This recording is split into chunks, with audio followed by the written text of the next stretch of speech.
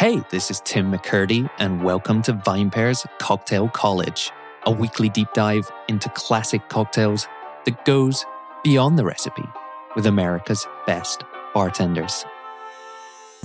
Beyond an unhealthy obsession with martinis, regular listeners to this podcast will be pretty familiar with our takes on the Negroni here at Cocktail College, and they seem to somehow find a way into almost every episode these days. So rather than shake things up, we figured, hell, let's double down with an exploration of the White Negroni, an exceptional modern classic that sent many a drinker down the craft cocktail rabbit hole. While exploring this drink does maintain that Eye of Sauron-like focus on the Negroni, today's is also an episode of firsts. The first time we've had two guests in the studio, as well as one other little first that you'll find out about in the episode. Those guests are none other than the delightful duo of Ali Marone and Patty Dennison of New York's Grand Army Bar.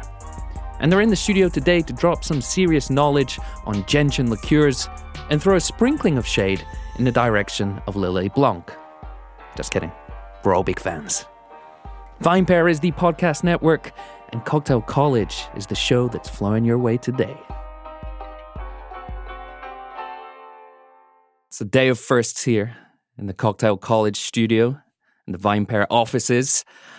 Two guests today on Cocktail College, and one additional pooch in the in the studio.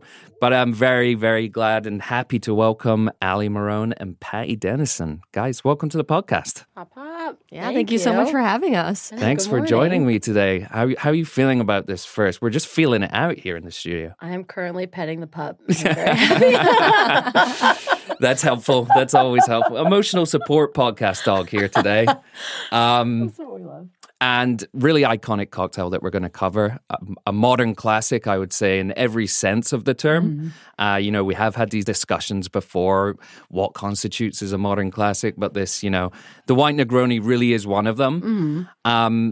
And before we get into it, I just wanted to note that sadly, the creator of this cocktail, Wayne Collins, passed away earlier this year unexpectedly. So just wanted to give a shout out to his family and friends, and no doubt the countless people in this industry whose lives he's probably touched. Mm-hmm. Certainly the three of us here in the studio today with the White Negroni. So let's just kick it off. Can you call out the ingredients, Patty, please, for those who may not be familiar with it? Yeah, so I think specifically with like Wayne's iteration, right? It was 3 ingredients, similar to the Negroni. So it's just going to be gin as like, I would say, the main base spirit. Suze, and then Lillet Blanc. Mm-hmm. And I think, like you said there, gin is the main spirit, but without this drink, I certainly would not be familiar with Suze, right?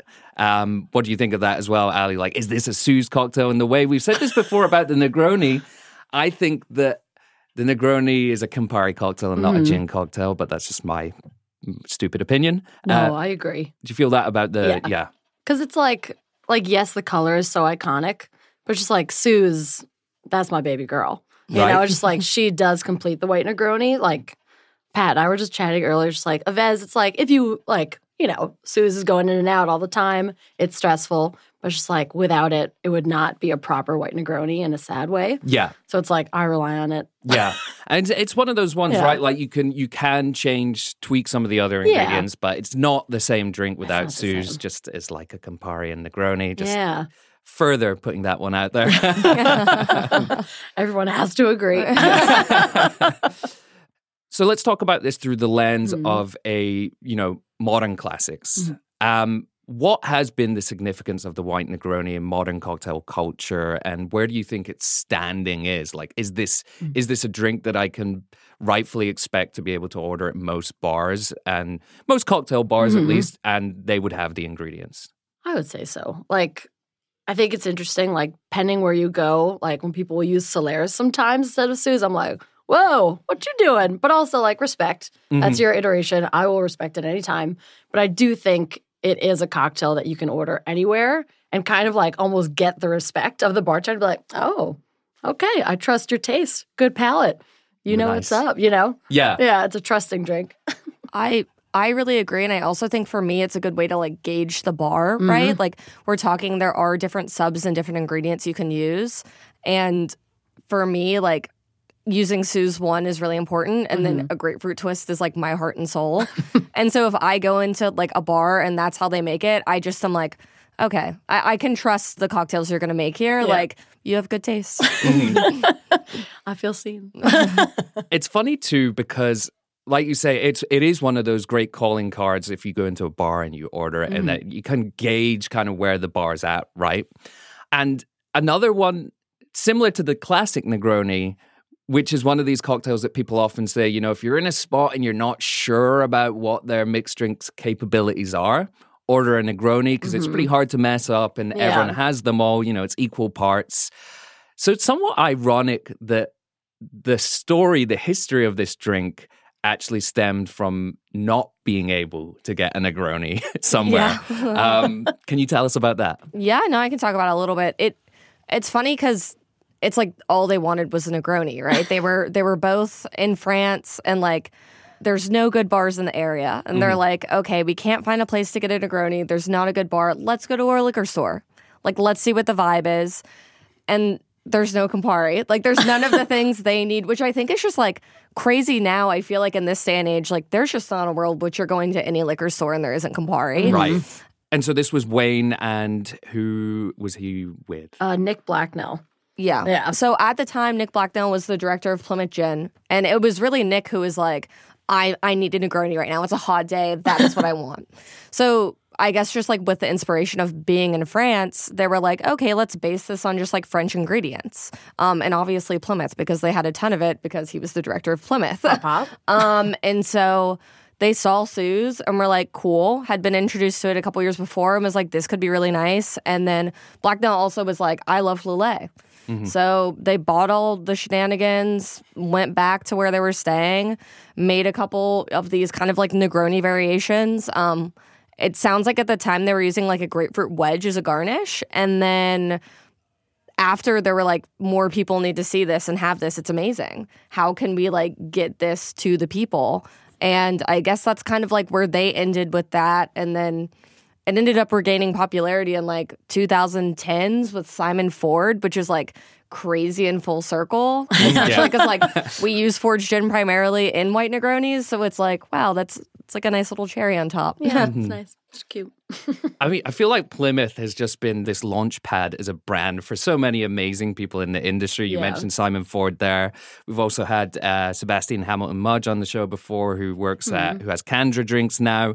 But no, just a really iconic gin. Yeah. As bartenders, how does it feel to you like to hear someone come up with such a simple concept and it becomes so iconic? I guess it's like Phil Ward's Oaxaca Old Fashioned as well too, right? Like, do you have that moment where you're like, oh my God, I wish I'd thought of that? Like, yes and no. It's like, thank God someone did, but also like, what could be next? Like, has it all been done? Maybe not.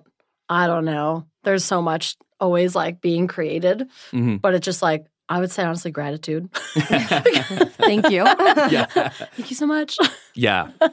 Thanks to Wayne there, and I believe Wayne too. I think he was pretty big in the UK drinks and cocktail scene. I believe in London as well. So that's why those guys would have probably been just traveling around France and whatnot. But what are you looking for from this drink? Is it something that seems like a sibling to the Negroni beyond the build, just profile-wise, or do you think it's kind of wildly different? I mean, I would say it's relatively similar, right? I think that, to me, the White Negroni is like, it's like refreshing but more intense cousin. I love Suze, and I can tell you that Suze is probably Allie's favorite thing on this planet. But she's a bitter girl, like very, very intense. And so I think that it still has that kind of like aperitif vibe, right, that you get from a Negroni. But the Suze kind of smacks you. And I think Suze is one of those things that's like, not everyone likes it. I feel like most people like a Negroni. My old boss, Adam, hates Suze more than anything on this planet. So sad. Really? And that's okay. It's, you know, we all can't be amazing. And that's Adam's okay. so close. Yeah, I know. I feel like Suze, there's an aspect to Suze, maybe the bitterness that almost reminds me of Malort, which I think a lot of people will take offense to. I actually don't Bold hate statement. Malort, and Yeah, I'm yeah. not trying to say that just to be like, oh, I'm cool, I have a refined palate. Like, I don't think it's as bad as people make out, but there is it's that bitter quality to it, right? I feel like, when bartenders are like really getting into like the nitty gritty of like all the ingredients, right? That is the one ingredient. Like, I do feel like I've had people say like, I don't love Suze. Shocker. And it's just like, compared to most other things, that's the one that I'm most surprised by. I'm like, really? It's just the best. It's so like such an icon. But that is kind of more frequent than like I feel like I've never heard somebody say like, I don't like Campari, I don't like Aperol. But Yeah. Suze is the one. And it's just like, I guess maybe good because when it's low on stock, I'm like, you're not buying it, I can. So like, that's cool. But it is interesting. Is it something that is relatively Yeah. easy to get hold of here in New York, just in terms of supply, or it's one of those ones that maybe can go both ways? I think, it's I mean, it's a tricky game. I feel like the world of ordering and what like the supply chain is something that I now am familiar with after the pandemic. But well, there was just like that scary like. It was like, 6 months, maybe almost a year that you couldn't get it. And I'm just like, people are like, if you see it in a liquor store, I feel like that's like chartreuse now, right? Where people are like, oh my gosh, we don't know what's going to happen. Yes. And with Suze, I know at Grand Army, it was like, as soon as it was available, the former beverage director, Robbie, ordered just like, it's like the liquor room is only Suze. And it's like, Rob, like, we love it, but like, That's come a on. lot. So, poor planning. We were using like a 1/4 ounce in one of our spicy margaritas. We totally like fucked ourselves basically. And he was just so like such a planner that he just like back ordered a ton. So after he had left, there was a period of time I was getting at least 3 cases a week for like 2 months. And I was like, I feel like I can't tell anybody. I guess everybody knows now, but we still have so much. And it's just like, I'm so grateful. Yeah. Oh my God. You spoke there about the chartreuse situation too, and we were chatting about that recently with Eric Castro, who I believe at the same time was spending a lot of time in your bar. He was staying right around the corner. I did his podcast last week. So yes. We love Eric. Such It's a funny funny. man. Yeah. I think Suze, that polarizing nature there, or for the people that love it, I think that might come down to like, as bartenders tasting things all the time, you start to seek out things that are more complex. Again, it's not like an ego thing or a flex thing. It's more like you are used to challenging flavors and you want to try new things. And I think that speaks to the appeal of it. Agreed. For those who are listening right now and have never had this drink and they're like, what the hell is Suze? In a couple of words, it's a gentian liqueur. But what does that mean? Well, I mean, we found some lovely information on Suze, but basically, so gentian is like the root of a flower, and I guess the best way to describe gentian is just bitter. Like it's not, and it's bitter in a way that kind of like takes your tongue over a little bit. So they take the gentian root, right? They macerate it in alcohol for like a year, and then they press that and distill it, and then add a bunch of other shenanigans that nobody knows what it is, and that's why we love Suze, and there's nothing else like her. But I think it's just like how it's bitter to me, but it's also really like citrusy and saffrony and like pretty, but it just has that like, it takes your whole tongue over in a way that like Malort obviously does the same thing. Yeah. But it's such a unique kind of bitter, and that's like, it's not something I can like fully explain until you've tried it. Campari doesn't do it in the same way. No. Yeah. It's like if I ever have it neat, it's just so like grapefruit pith and like pine to the face. Yeah. And I love it. And I love the color too. Does that come from, you mentioned saffron, does that come from saffron? Do we know? Probably it does. I probably, but I don't know. I would say, right, those are like the mystery things. Like, we can't tell you everything that's in this. There's like, it could be anything. I feel like it's a trap, but. I once read that Fernet Branca does include saffron, which you can't tell obviously because the color is like midnight black. Yeah. But apparently they buy up 75% of the world's supply of saffron because they use so much. I mean, that's a lot of Fernet gets sold in Argentina, I know for sure, but around the world now these days. Yeah. And apparently that also is because they have such a high demand for it. That also is part of the reason why saffron's so expensive. I might just be sharing misinformation here, but I've definitely read that before. No, somebody told me that a couple months ago, and I was like, what? Also, again, like with the color Fernet. Also, Yeah. I don't know if I've ever tasted Fernet and been like, oh, I'm Saffron. getting saffron. Yeah, exactly. That's the one. That's what I've been missing the whole time. You got to assume though that it does. Again, like I've never tasted saffron in Fernet, but you got to assume that it does make a difference. Yeah. Otherwise, given how costly it is too, as a producer, you just be like, "Yep, you know what? That's the first ingredient to go." That's wild. Yeah. So yeah, it's a liqueur. Roughly, how alcoholic is it? What ABV are we talking here? Is it like 36%? Yeah, 36%. It's not the threshold of like a spirit that. Exactly. You know, we have other spirits that feel more like liqueurs. I guess chartreuse is one of them. Yeah. So this one comes in a little bit lower. How else are you using this ingredient beyond, by the way, spicy margaritas? Yeah, that does seem like a bad idea, given that that's probably one of the most popular cocktails. I know. And you're like a product that might be hard to get hold of. But we'll see. What does it bring to that drink? And then what other uses are there for Suze? Well, like the drink that it was when Robbie was the beverage director, I was head bartender. It was our Nick Cage menu. And so, right, LOL, Johnny Blaze, our spicy marg. But it's just the goal was like we were using a yuzu kosho. And so just like the yuzu and the grapefruit notes that I get from Suze just like really amped up the flavor and just made the spice like, yes, it was there, but it wasn't like blowing out your palate.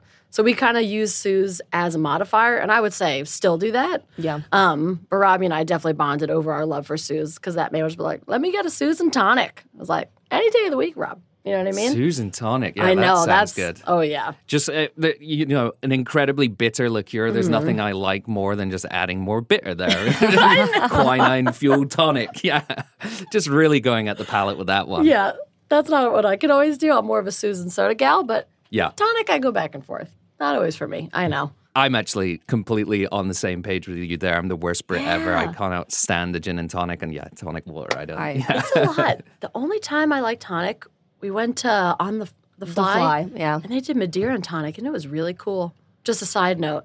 Yeah. That's the only time I think I was like, oh shit, this is a very cool combo that I would never expect, and I really liked it. I also don't like tonic. I thought that I didn't like gin when I was like 16, but LOL. Good news. I don't like tonic. That's such a common one though, isn't it? When it comes to gin, people are like, oftentimes it's like, try it without the tonic, have a martini. Exactly. And there you go. Give it a go. Which is a wonderful segue there because that is the next ingredient that we're going to discuss. So would have originally been made with Plymouth by, circumstance. Yeah. But personally, I do think that is a great gin for this cocktail. How do you feel about that? I do agree. It's like either way, Fords or Plymouth, I'd be super happy. Like Plymouth, there is something about it that's just like, it lets the vermouth and Suze shine in such a beautiful way. It's like a perfect foundation for that cocktail. And I feel like Fords has like a little bit more like of the juniper botanicals going on, which is like slaps for the drink, but they both are just such good like iron forces, that can be appreciated. Plymouth's like a good canvas, Yeah, right? yeah. Like it's a little bit less juniper forward, a little bit more like neutral. And I will say like Plymouth is my call gin. I love Plymouth so much, but it allows kind of like the other flavors in the drink, I feel like, to really shine and for the gin not to like overpower or take over when a lot of like American style gins might kind of like ruin it a little bit. Yeah. Just a little bit. I have this template where if I'm trying to get people into gin or if people like, where should I start? Yeah. I often go with Roku first because I think that's even more approachable, but still does meet the kind of criteria for what gin is versus some of these like maybe new American ones that I'm like, this is a botanical spirit, but I'm not sure. Did you guys use juniper? I'm not sure, What's going on? So I go Roku, then Plymouth, because I feel like that's the natural progression there. It's very citrusy, right? And then, something like a Fords or a Tanqueray. Yeah, Fords Tanqueray. Yeah. Fords for me is also, we've had Simon on the show, it's not hidden our love of that particular product on this show. But Fords for me is one of those ones where if I see it on a liquor store shelf, I'm buying it. And I continue to be astounded by how good value it is. I bought a bottle the other day on Saturday in my local liquor store. This is New York. I was expecting to pay maybe $30 and up. $26. Yeah. I could not believe that. I know. It's like frankly, it's a steal. Don't It change is a steal. Yeah, Simon, if you're listening, please don't put the prices up. Yeah. Nor our friends over there at Brown Foreman. Guys, it's good as it is. Consistency is key. Don't change. What if you wanted to shake things up with this cocktail, though, on the gin front? Do you have any wild cards for us today? Honestly, you know what I'm going to say? I don't know, but I want to hear what you're going to say. I feel like see we if we're came on the along. same page. I feel like one that, on the count of three. No. Okay. I love Bimini. It's, Mm. right, beautiful gin from Maine. Mm-hmm. And when I taste it, it kind of like, all right, follow me here, right? It's like, you know how Solaire's kind of like tastes like sugar snap peas?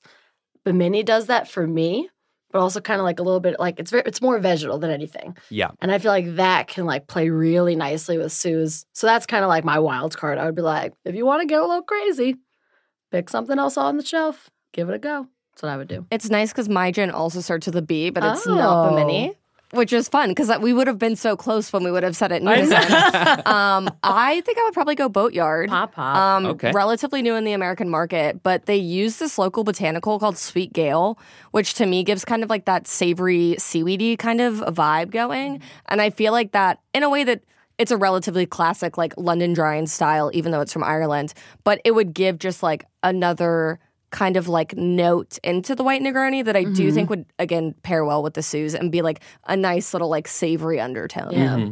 All back to Sue's, man. Nice. Boatyard, is it? Yeah. Yeah. I've recently just come across this myself, and I like to think I keep on top of things on the gin scene. Actually, if you'll avert your eyes over here to the bar, later on today, I think I've got about 80 to 100 bottles of gin to taste for you, so that today is very much a good day. Oh, wow.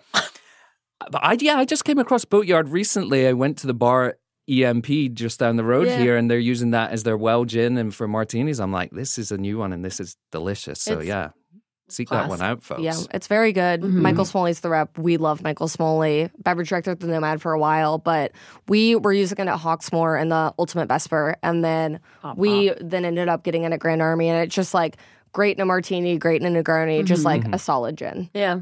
Honestly, good in a gin soda, too. Yeah. Nice. She does it all.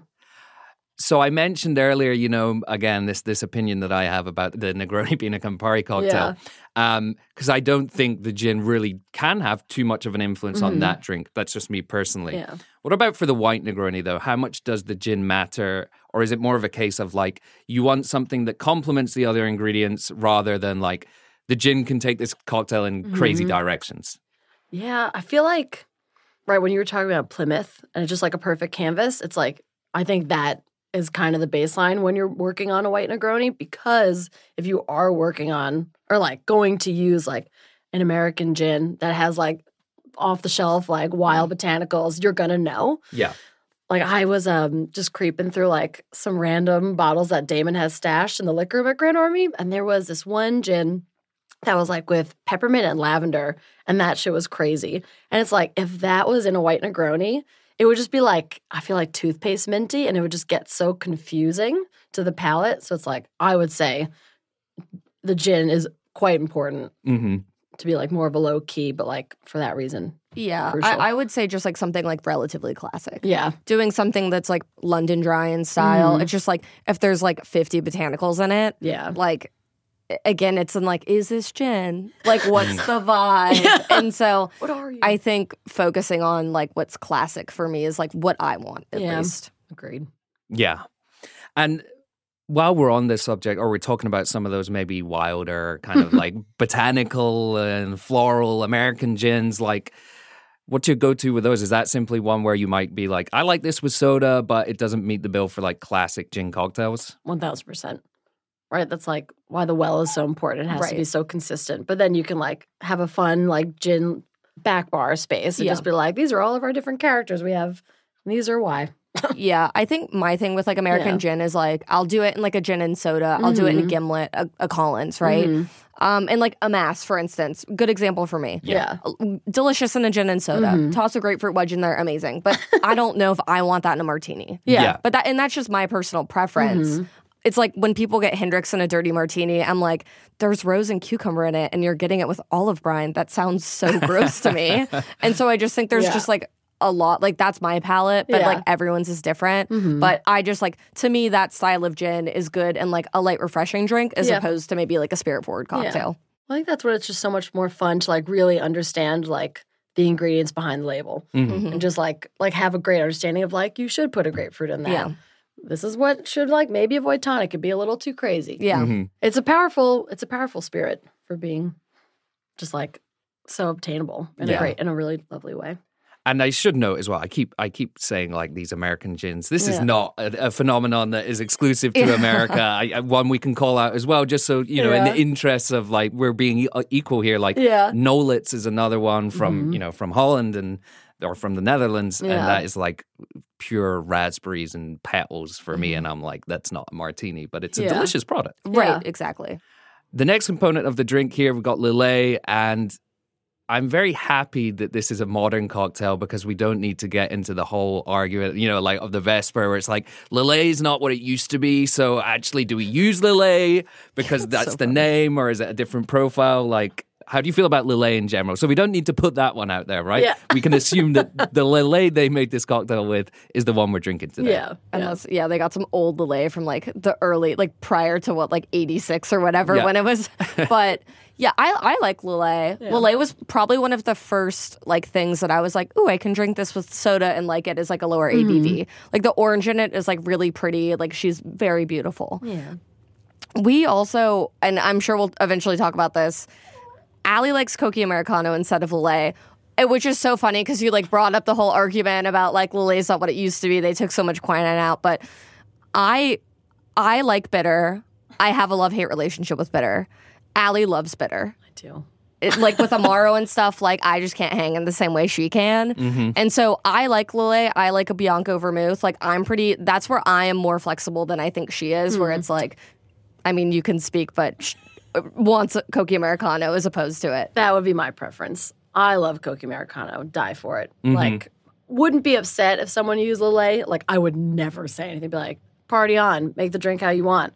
But in my house, it's always going to be Cokie Americano. Interesting. And what do you Love think? it. What does that bring to the drink that you think maybe Lillet doesn't? What's it bringing to the party? And see, this is ironic because this is the thing that like Pat will taste and like hates. It does have a gentle baking spice. I feel like more than I get from Lillet. And so like it just adds a little bit more complexity to the White Negroni. It's just like, right, she's like bright, citrus, piney, bitter, and then like kind of like a very soft like cinnamon note. I love that so much. I think grapefruit and cinnamon is like holy matrimony, just meant to be. But Pat is like, I hate the cinnamon. This is all I can taste. It's just like if it's in a Vesper and I'm tasting cinnamon and Which like is fair. a stirred up drink, I'm like, what the fuck is happening right now? Like, why does this taste like someone Livid. put cinnamon syrup in it? It just like, and that's not something I noticed until recently. It was when I was at Hawksmoor, we were R&Ding the Ultimate Vesper. Every single time we made it, it was like, why does this taste like cinnamon? The cinnamon challenge is here. Yeah, and Oh I my still gosh. don't like it.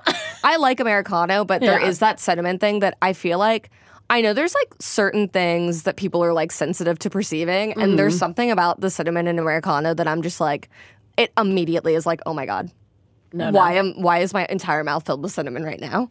I just get a little more gentle, but I love it.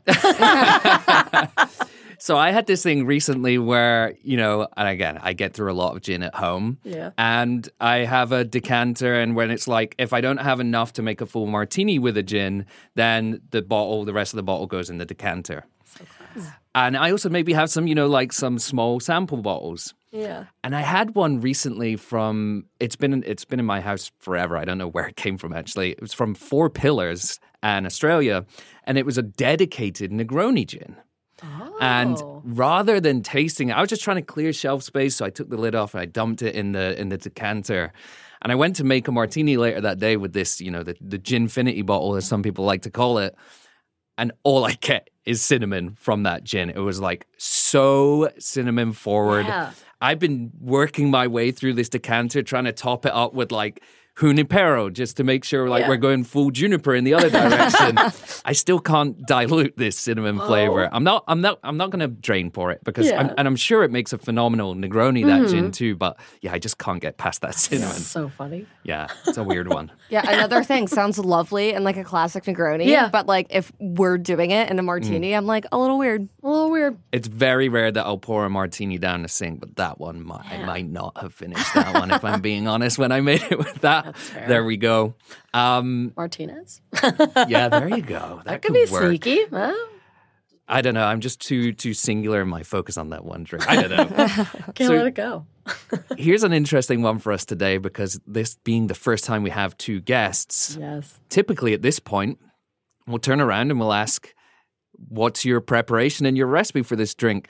Are we having a situation today where we're going to have two recipes? I'm assuming the preparation might be the same, or have you been able to come together over the Cokie versus Lillet battle? If I'm making the ideal white Negroni for myself, I'm using Dolin Blanc instead of Lillet or Cokie Americano. Pop. Interesting. I love Dolin Blanc. I love Blanc Vermouth.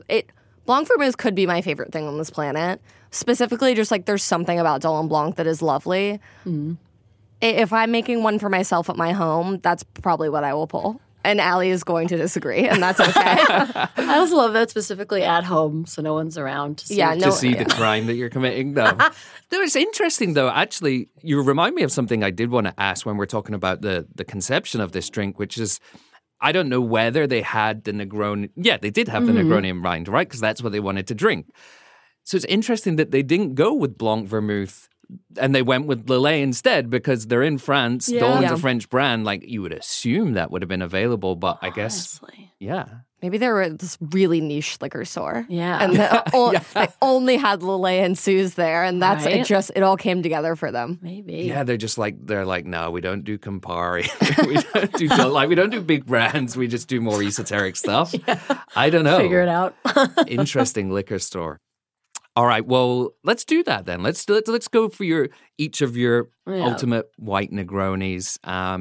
What are your specs? You can kick it off, Patty. Okay, I'm doing classic equal parts. When I have a Negroni, unless it's like Mezcal Negroni Boulevardier, like where I might up the base spirit a little bit. With just the typical Negroni, I want it to be 1-1-1. So obviously Suze. It would have been a real wild card if I would have been like, I only use Solaire's in my white Negronis. I feel like I would have had to like leave the studio. But always Suze.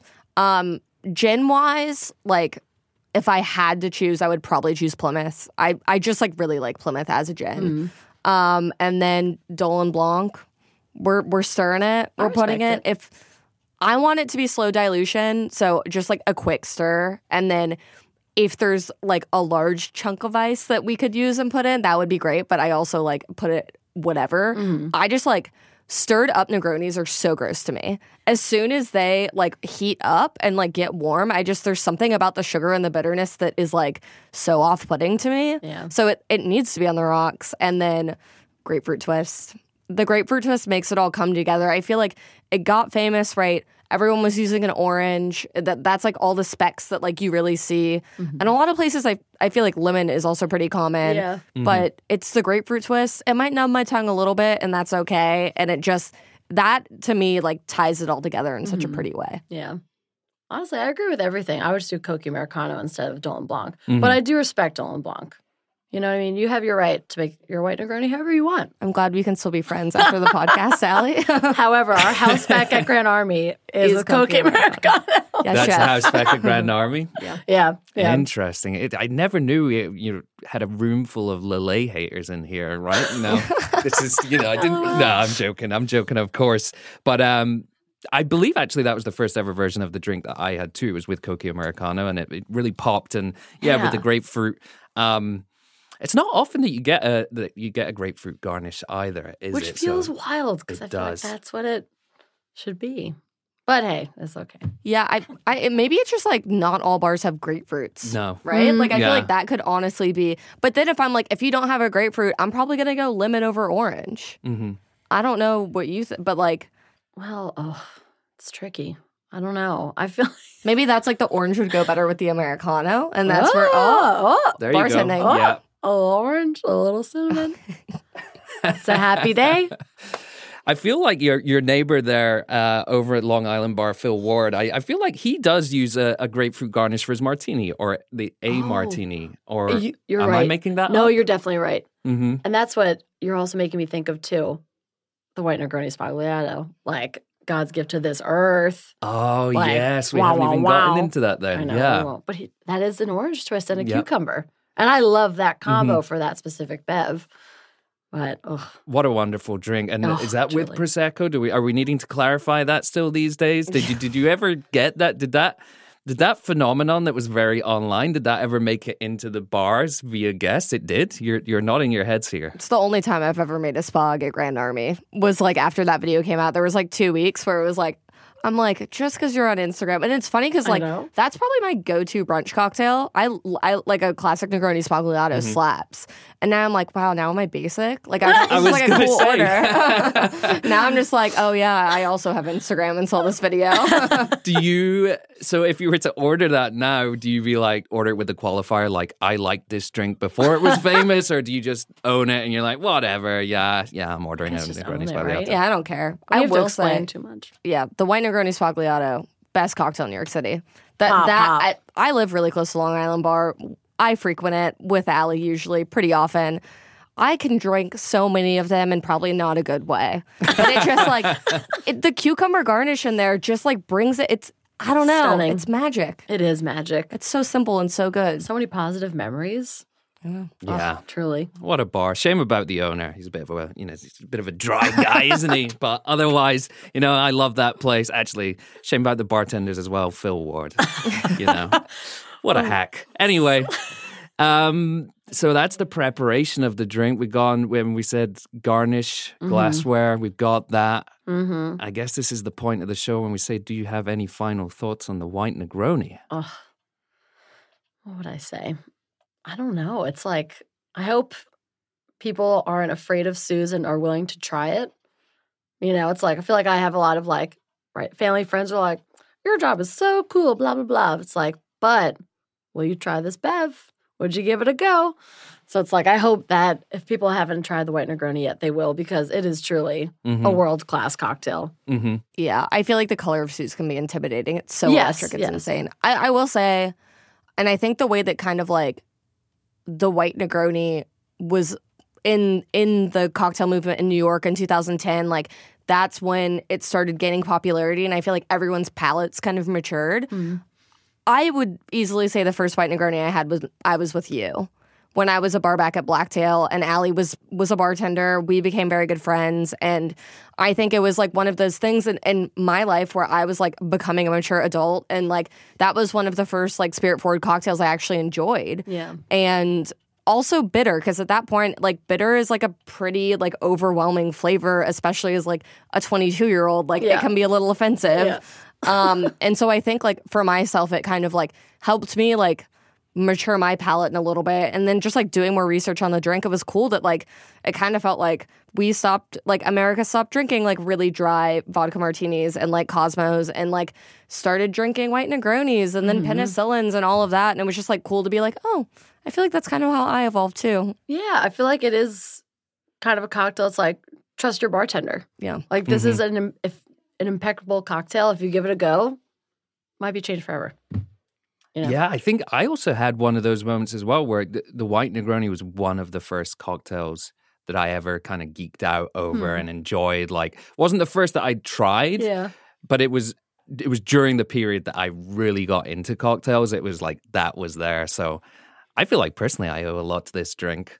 Owe it to Wayne, but also I got to say as well, I've got one final thought here, which we kind of mentioned up top, but it's like, I think this might be, if not the number one, then it's in the conversation of top 3 most famous modern classics that has kind of internationally spread around the world, right? You could probably put the Cosmo, if you want to, in that equation. Hats off to Toby Cicchini, actually, not such a bad guy. Full circle.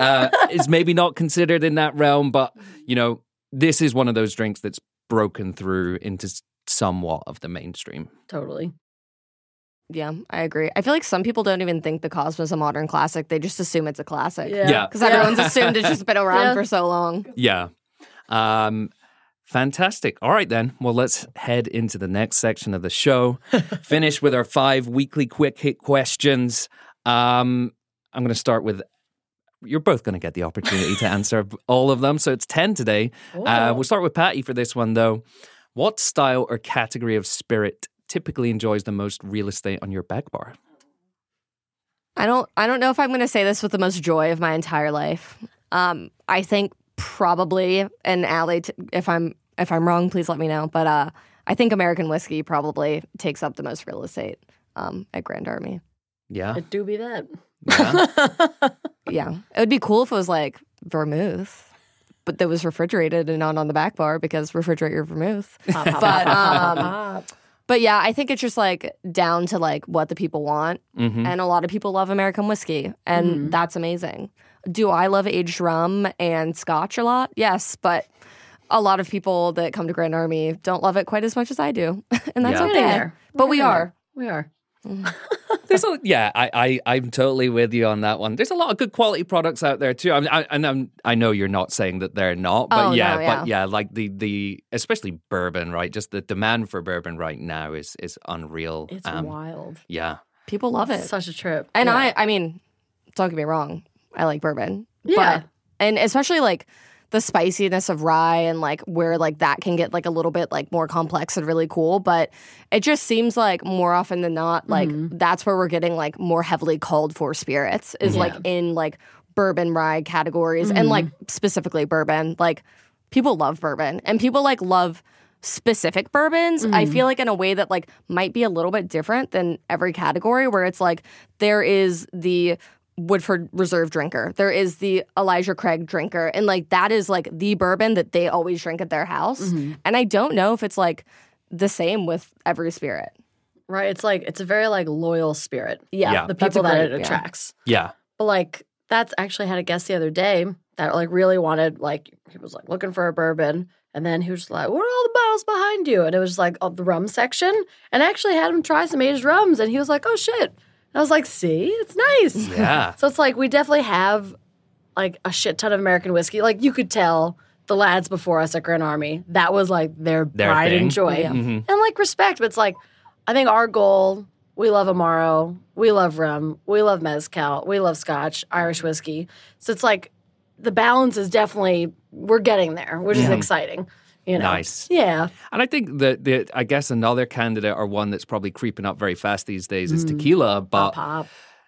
probably less need to have such an extensive back bar of tequila unless you're maybe like a place like Leyenda or because, you know, the nature of how people drink it, right? Totally, People are drinking it in mixed drinks and therefore a couple of bottles will suffice. Yeah. Nice. All right then. Question number 2 here. Allie. Yo. Which ingredient or tool do you believe to be the most undervalued in a bartender's arsenal? Well, I know, like, we've chatted about it. I would say our favorite thing to use for cocktails, especially, is sherry.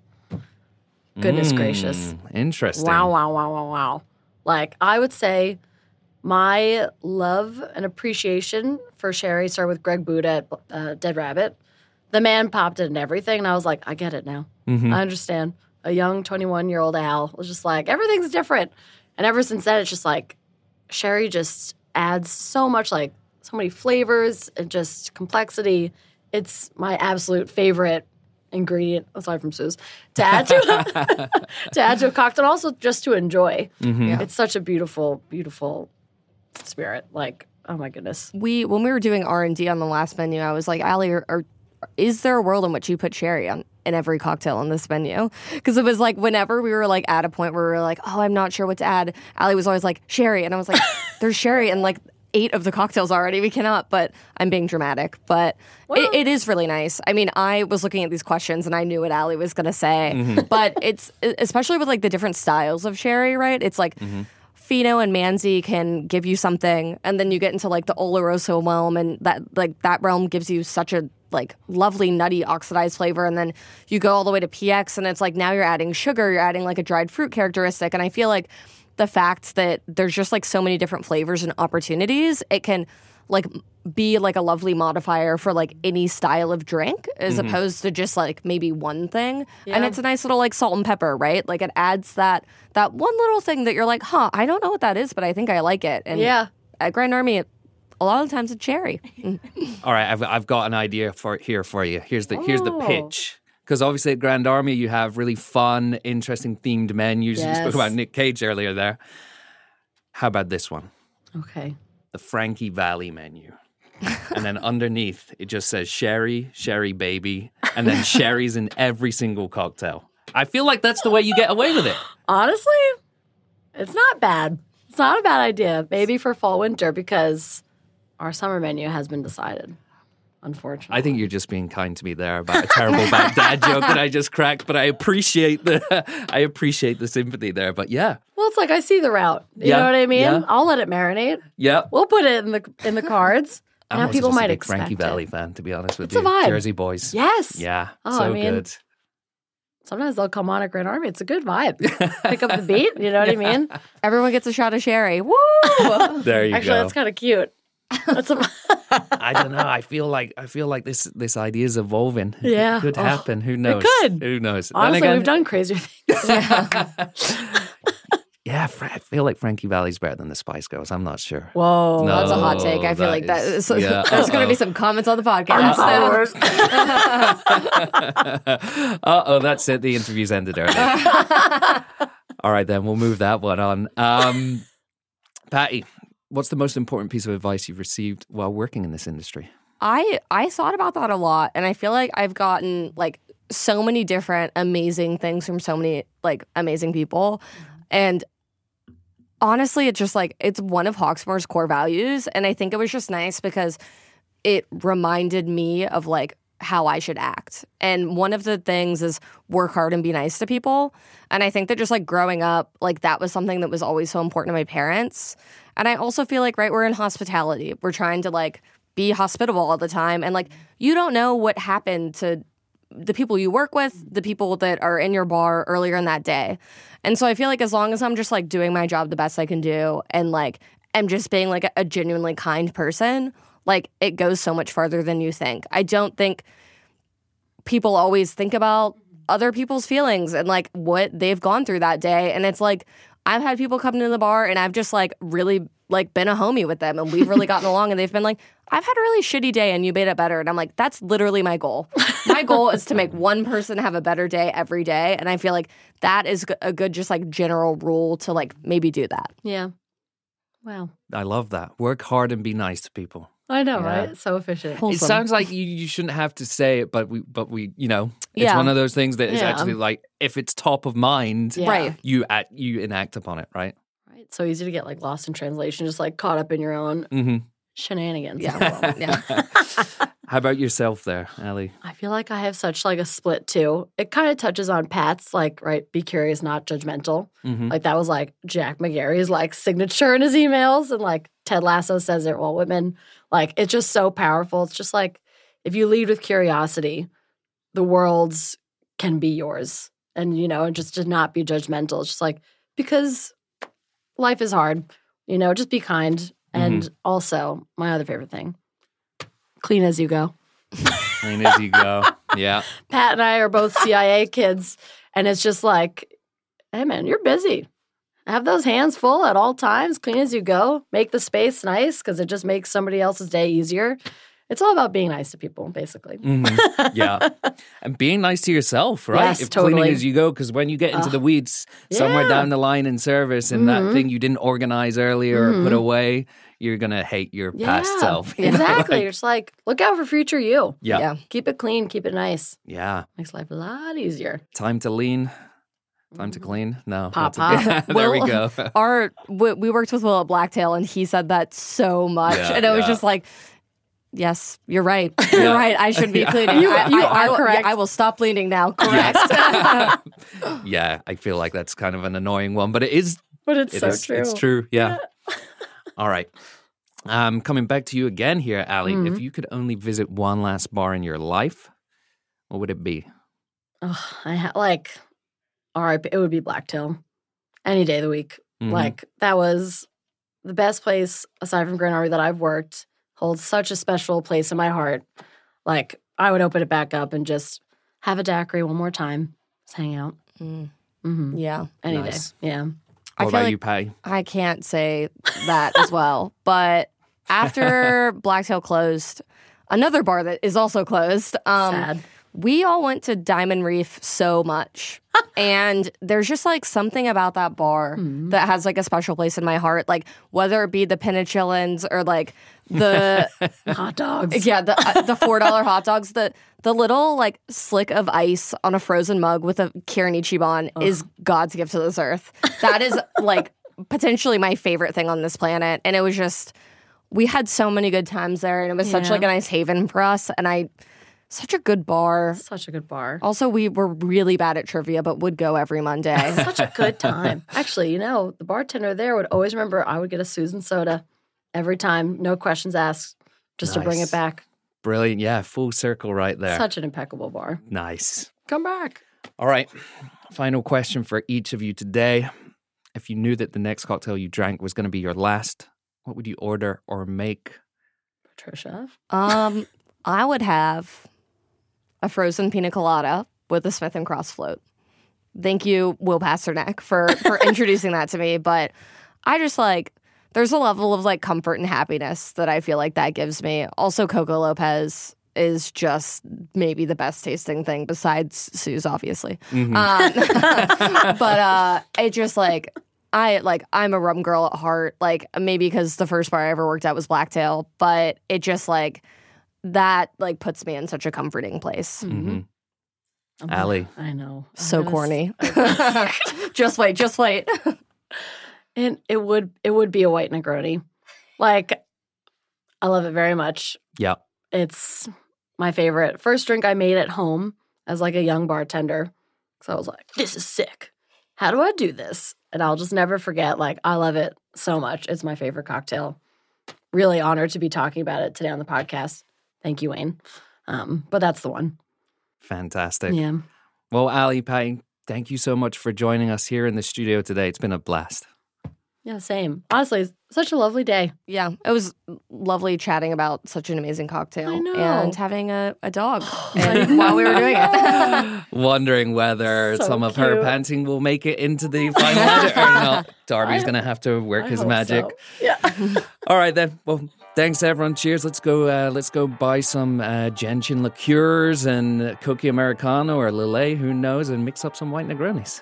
Well, Dylan Blanc for Sweet Pat. Thank Cheers. Okay, I know what you're thinking, folks. That was a lot of info. But here's the good news. Every single episode of VinePair's Cocktail College is published on vinepair.com as a transcript, so you can check it out there all over again. If you enjoy listening to the show anywhere near as much as we enjoy making it, go ahead and hit subscribe.